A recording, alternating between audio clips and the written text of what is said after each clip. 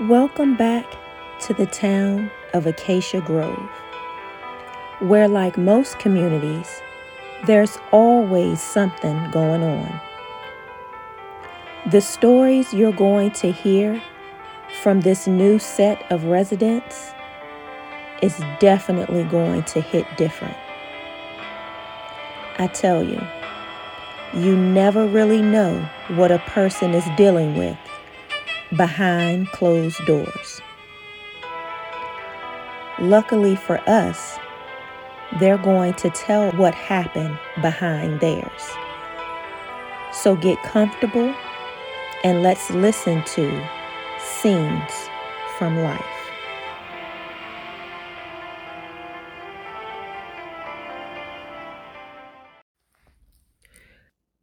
As I looked around, everyone seemed to have a mate. All my girlfriends were either in a serious relationship or had men eager to take them out. It seemed the entire world had someone to love and someone that loved them. But me. I wasted so much time searching for love in all the wrong places. I dated coworkers, neighbors, and the coworkers of neighbors. I was so desperate that I started attending happy hour events in hopes of meeting a man. And what a waste that was.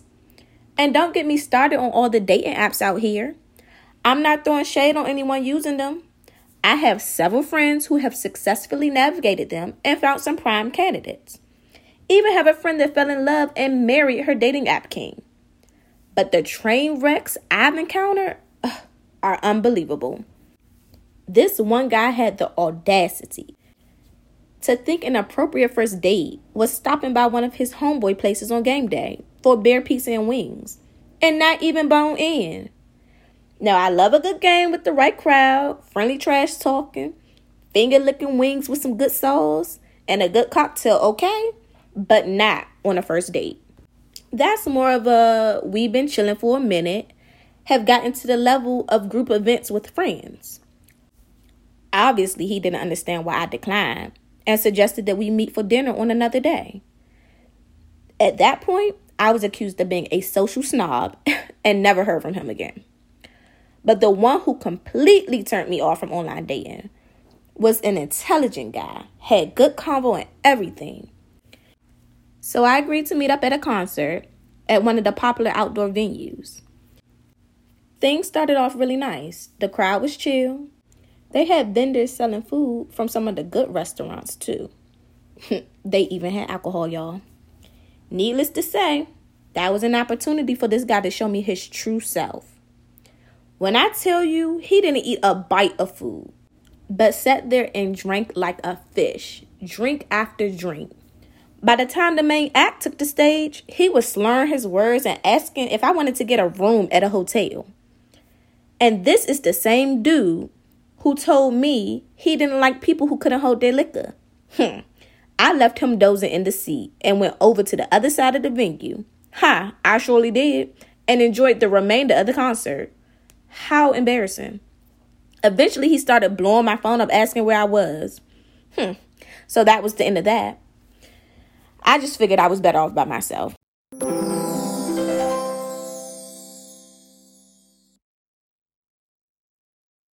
One day, I was feeling particularly down after taking my morning jog. It was the first warm sunny day that we'd had in weeks. There were couples everywhere, laughing, talking, holding hands, and enjoying one another. After my jog, I decided to call my Big Mom to vent. Of course, Big Mom kept it real. She said the only type of man I was going to meet in a bar was someone looking for a good time, not commitment. And most men on dating apps are looking to do just that, date. She said I needed to stop looking and start praying for my God-intended mate. She said, consider myself lucky I only encountered a few pillheads, Big Mom's words, not mine, during my online dating. Because one of her neighbor's granddaughters was date raped after meeting someone online. After my conversation with Big Mom, I decided to take her advice and pray, asking the Lord to bless me with a mate. I was tired of being alone. I prayed asking the Lord to send me someone who would love and cherish me. Someone who would treat me like a queen. The Lord spoke so clearly to my spirit, saying, I tell you the truth. Today you will be with me in paradise. Whew. God reminded me that He loved me, that I didn't have to feel lonely. That the loneliness I was experiencing was only because I'd been spending time searching for the love my soul longed for. The love that only He could provide. Only He could love me in such a way that would fill the void in my heart. As the Holy Spirit embraced me, the Lord said He understood my need for companionship.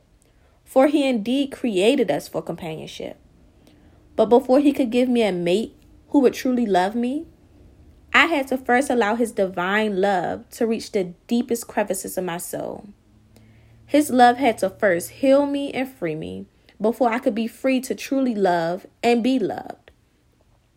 His love would be like sweet nectar to my soul. And if I could fully entrust Him with my heart, He would fill it with unimaginable joy. A joy that no man is capable of giving or taking away. Joining Him in a relationship that would satisfy my soul's very desire. Paradise. That's what the Lord offered me. A love like no other. This concludes today's episode of Scenes from Life from Deborah and Dana Presents. Thank you for listening. We value your feedback, so please make sure that you comment, follow, subscribe, and definitely share with others. And make sure you stay tuned for when the next episode drops. It's gonna be good.